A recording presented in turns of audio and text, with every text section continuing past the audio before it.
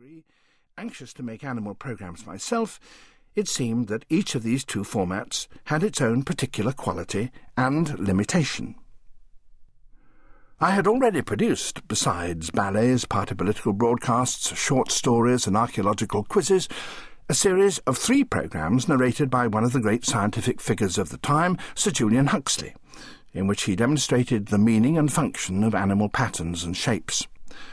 To illustrate his words, I had borrowed some of the animals from Mr. Cansdale's London Zoo, and in doing so I had met the zoo's curator of reptiles, Jack Lester. Although from his earliest years he had had a passion for animals, Jack had no formal zoological training, and his first job was in a bank. However, he swiftly moved to the bank's overseas branch and so managed to get to West Africa. There he had indulged his enthusiasm for collecting and keeping reptiles, and he soon became widely acknowledged as an expert. After the Huxley series was over, we met to discuss what to do next. I thought I had an idea which might get him back to his beloved West Africa, and I with him. My plan was simple. The BBC and the London Zoo should mount a joint animal collecting expedition. I would direct film sequences showing Jack searching for and finally capturing a creature of particular interest. The sequence would end with a close-up of the animal in his hands. The picture would then dissolve into a similar shot of the same creature, but live in the studio, in the Cansdale manner. Jack would then demonstrate its particular characteristics, and, if necessary, get bitten and soaked. Then viewers would be returned by way of film to Africa and another search and capture. The scheme seemed an excellent one.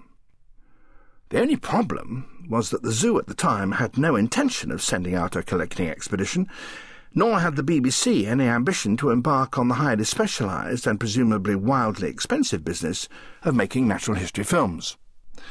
Jack and I decided that we might overcome both these obstacles with a single, properly stage-managed lunch, at which executives from both the zoo and the BBC would meet under the impression that the other already had such a plan in his mind. The lunch duly took place in the zoo restaurant. Jack and I were there to prompt and steer our seniors. Both executives left after coffee, each convinced that he had a lot to gain from joining in the other's plans, and to our incredulous delight the very next day we were both separately told to go ahead. We agreed on the area to visit without any trouble. Jack's bank had been in Sierra Leone. He knew the country and he knew the fauna. He had a lot of friends there who could give us help. I was convinced, however, that if the television programmes were to be a success, the expedition would have to have a particular objective. A rare creature that preferably had never been seen alive in captivity, an animal so romantic, rare and exciting that the quest for it would sustain the viewer through at least half a dozen half-hour programmes. It was a difficult bill to fill. The only creature Jack could think of in Sierra Leone that could even remotely qualify was a bird called Picathartes gymnocephalus. It seemed to me that rousing the British public into a frenzy of excitement over the search for a creature with a name such as that would not be easy. Had it no other? Bald-headed rock crow, Jack said. That seemed hardly any better. However, there was no other contender, so Picathartes became our target. One further crucial issue had to be settled. We needed a cameraman. The BBC at the time worked exclusively on 35mm film, the gauge used for cinema films, in which industry, all of its film cameramen, had learned their skills. 16mm film was used only by amateurs and was referred to derisively by professionals as bootlace.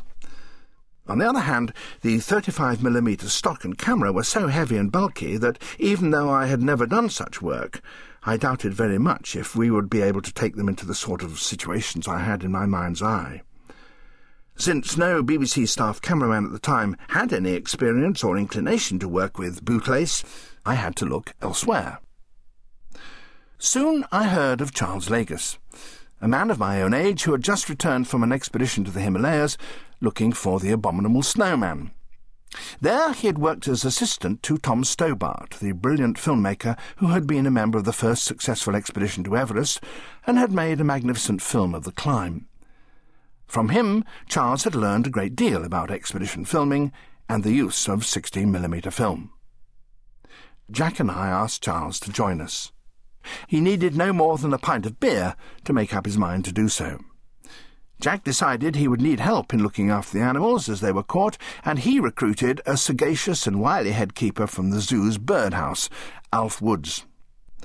So, in September 1954, the four of us set off for Sierra Leone. We spent 3 months there. We filmed pythons and chimpanzees, mantises and weaver birds. Jack assembled a collection of some 50 snakes and hundreds of birds, as well as mongooses, otters, giant rats and bush babies. We even found, filmed and captured Picathartes gymnocephalus. It turned out to be a bizarre crow-sized bird with a bald yellow head that built dramatic mud nests on the sides of huge rock boulders buried in the jungle.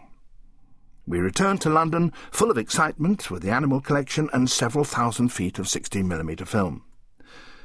The film was edited into just the kind of sequences we had planned, and in December 1954, Jack presented the first programme from the studio under the name Zoo Quest. But there was a sadness. Jack had fallen ill soon after we had got back, and the day after the first programme he had to go into hospital.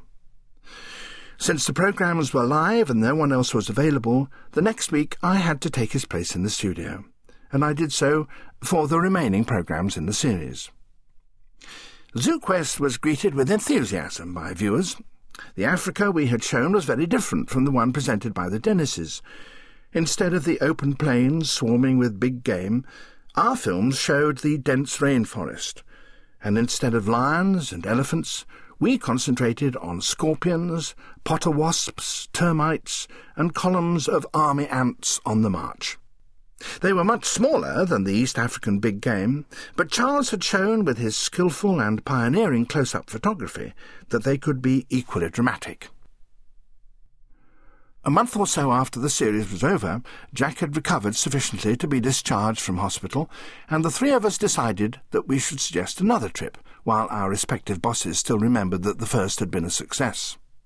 We did, and in March 1955, 8 weeks after the last West African programme had been transmitted, we set off again for South America.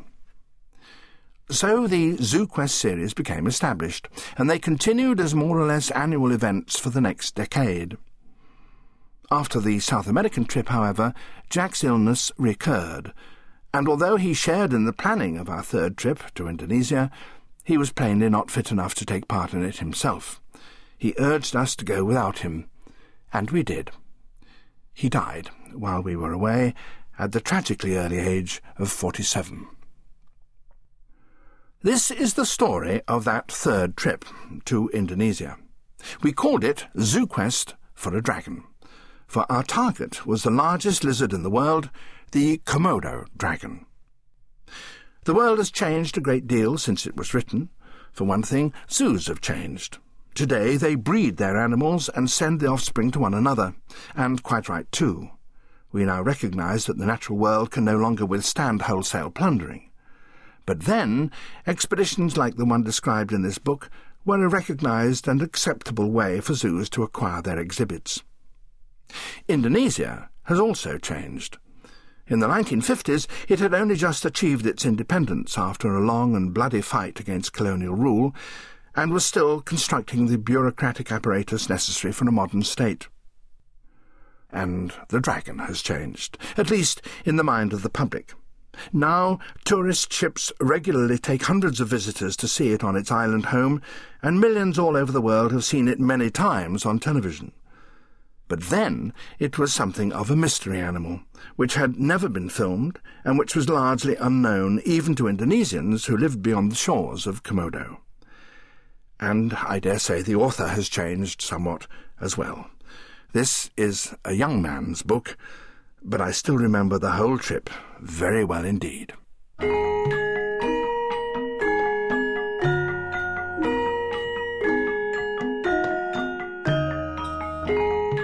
The organisation of an enterprise, eventually to be dignified by the title of expedition, should, by rights, imply many months of detailed planning.